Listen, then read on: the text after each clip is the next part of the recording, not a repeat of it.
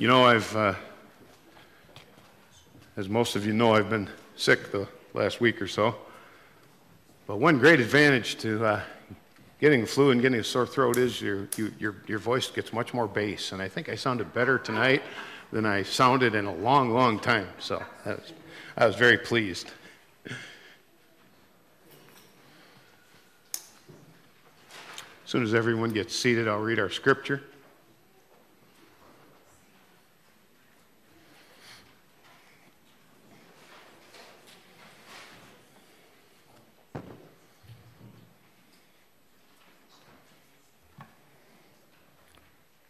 I read this evening from the Gospel of Luke, chapter 2, and verses 1 through 14. An old, familiar passage which we've heard many, many times, but it never loses its beauty and its ability to comfort and just make my heart happy. And it came to pass in those days that there went out a decree from Caesar Augustus that all the world should be taxed. And this taxing was first made when Cyrenius was the governor of Syria.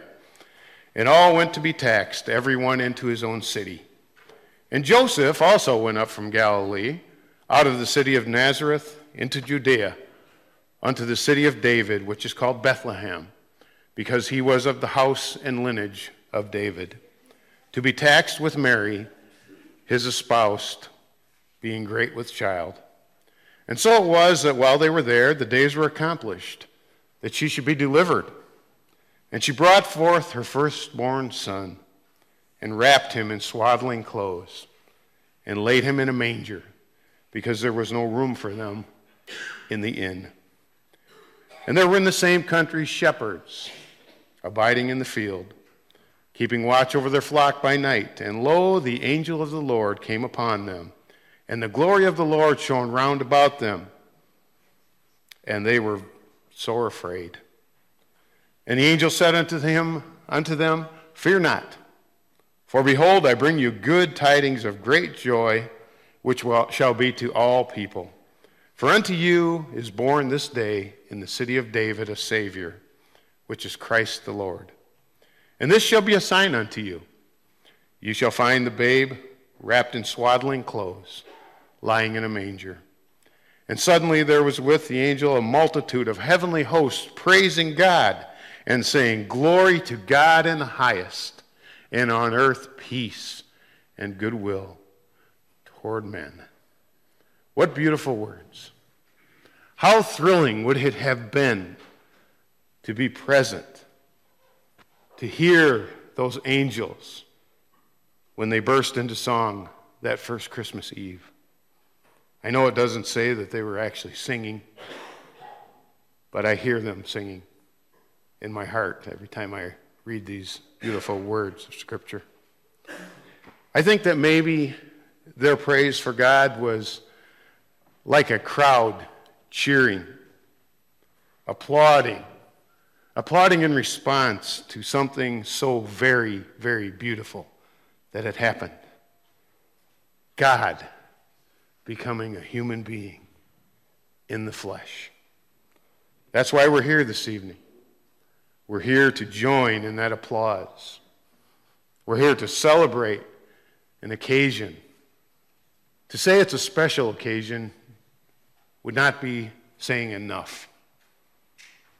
Because this is an occasion that is so beyond our understanding that all we can really do is stare in awe and amazement and wonder. Think of it.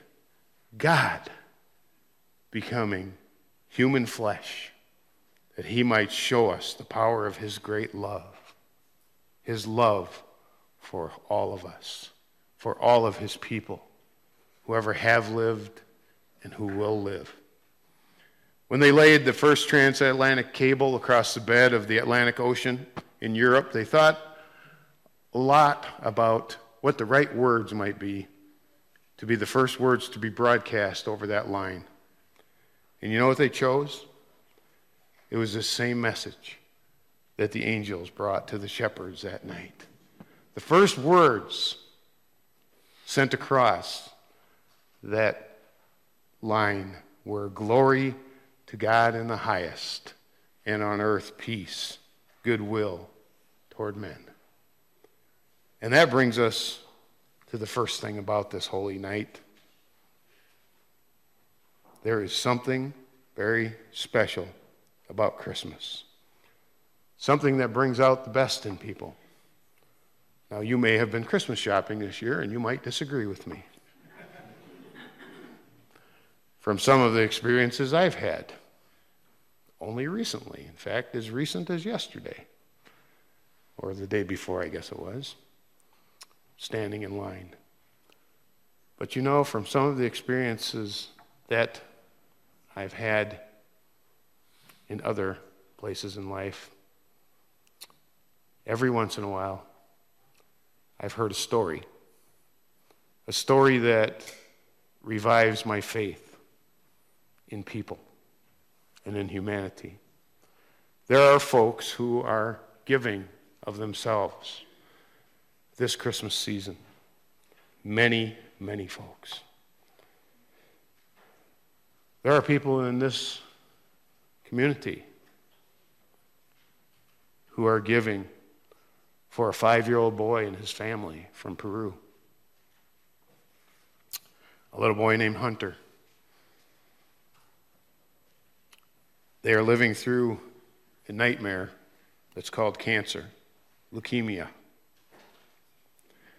And the people of this community have bonded together and are doing what they can to help this family, to walk beside them, to assist in whatever way we can, and not just as church, throughout the community,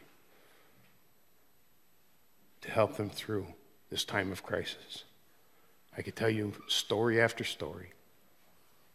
And you know many of them, if you've lived in this community for any period of time, you know that when there's a need, people step up and do what they need to do to assist others in need. Sure, people would help any time of the year, and they do, but there's something about the Christmas time, this special time of the year, that seems to bring out the best in many people. Maybe it's partly because at Christmas we're extra conscious of the people in our lives who mean the most to us. It's always this time of year, and particularly on this day when I'm preparing for this service this evening, that it seems to hit me. I'll come and do as I usually do and sit and just meditate and think and pray for a little bit in the morning before anybody gets here. And this morning I sat in first or second row there, here alone in a dark sanctuary, thinking about all the people who have been and still are an important part of my life. It's a time of year when we think about those who are no longer with us. It's a time of year when we miss them. It's a time of year when we, I hope, too, are thankful for those who are with us still. And we make an extra effort, make that phone call, send that email, drop by, say hello, remind them that we love them and that we're really thinking about them, particularly this time of year. And then when we get together with family and friends and church family, it warms our hearts, because I think above all other times of year, Christmas is a time when we think much about relationships. Our relationship with God, I hope, and our relationship with all the people that we love. Over the past few years, we have been through a time that has been a difficult time to maintain relationships. Things have just not been normal. I'm thinking about the pandemic, of course. In December of 2019, when COVID-19 first emerged in China, we could not in our wildest dreams have imagined what was about to happen. And not only what was about to happen, but how disruptive it would be to all of our lives. Nobody was left out. 7 million people dead worldwide. Families affected so greatly. Public events, including church, right here, and in most churches, canceled, unheard of. We didn't know what was coming. Hospitals filled to overflowing. Medical people overworked to the point of utter exhaustion and to the point of wanting to quit. Families divided over arguments as to whether you should be vaccinated or not. Friendships destroyed over those kinds of arguments. So much happened, and we could not have seen it coming. But in the midst of all of that, I heard stories, lots of stories, and they continue to surface as the months go by, of hardship on ordinary people. People like a lady named Mary Daniel, and her husband's name was Steve. They were a couple who were separated for better than 4 months because of restrictions at the senior facility where Steve lived. You see, 7 years earlier, at the age of only 59, Steve was diagnosed with early onset Alzheimer's. And he was placed in a memory care unit, as should be. Well, during this time, Mary had been visiting Steve every night. And she would get him ready for bed at the senior care center. But when the pandemic hit, we all know what happened. Healthcare facilities closed their doors to visitors to prevent the spread of COVID. Mary was suddenly unable to see her husband. They'd been married for 24 years and had very few days when they did not see one another during those years. And she was worried about spending so much time away from him and him being alone. She often said to her friends, Alzheimer's patients need to be touched. My Steve needs to be touched. But love finds a way. And Mary was determined. She was going to be with her husband. And then an opportunity came. She heard that a job was available in Steve's memory care unit in that facility. They needed someone to wash dishes. It was not a glamorous job, but it allowed her to be with her beloved husband and to get him ready for bed. And that was what she did until he died late last year. There were stories of this kind of hardship taking place all over the world. Mary Daniel's story reminds me of another Mary who experienced a very difficult time in her life. This Mary found herself in the final month of her pregnancy, riding on a humble donkey, headed for the tiny town of Bethlehem, where she was turned away from the only inn because there was no room for her. She was forced to give birth in a stable. Then before she could come back home, she found out that the evil king wanted her son dead. And so she found herself and her husband and her to-be husband Joseph fleeing to Egypt to escape the murderous plans of King Herod. Life was not easy for the family of Jesus, but love found a way, because love always does. There is something about Christmas that brings out the best in many people. At Christmas, we are especially conscious of the people in our lives who mean the most of us. But the most important thing about Christmas that it reminds us that we live in God's world and that God is present in our world. God is here with us this evening or wherever we go. A wonderful example of the presence of God in our world is found in the story of George Frederick Handel. You might know Handel's story. Handel was at a low point in his life. He was deep in debt. His health wasn't good. He'd recently suffered a cerebral hemorrhage and was paralyzed on the right side of his body. For 4 years, he was not able to walk. He was not able to write. The doctors could do nothing more for him.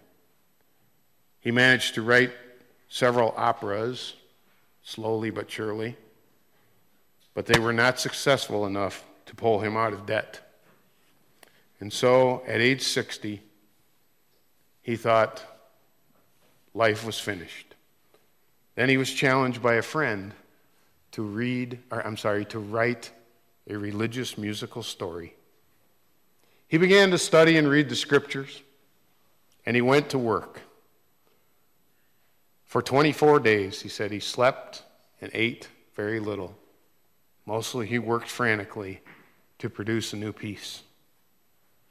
Before he began to work on it, Handel was convinced that his life was over.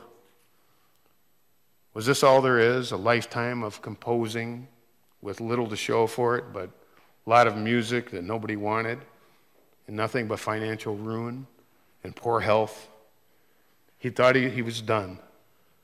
But having been encouraged by a friend, he wrote his crowning achievement. You might have heard of it.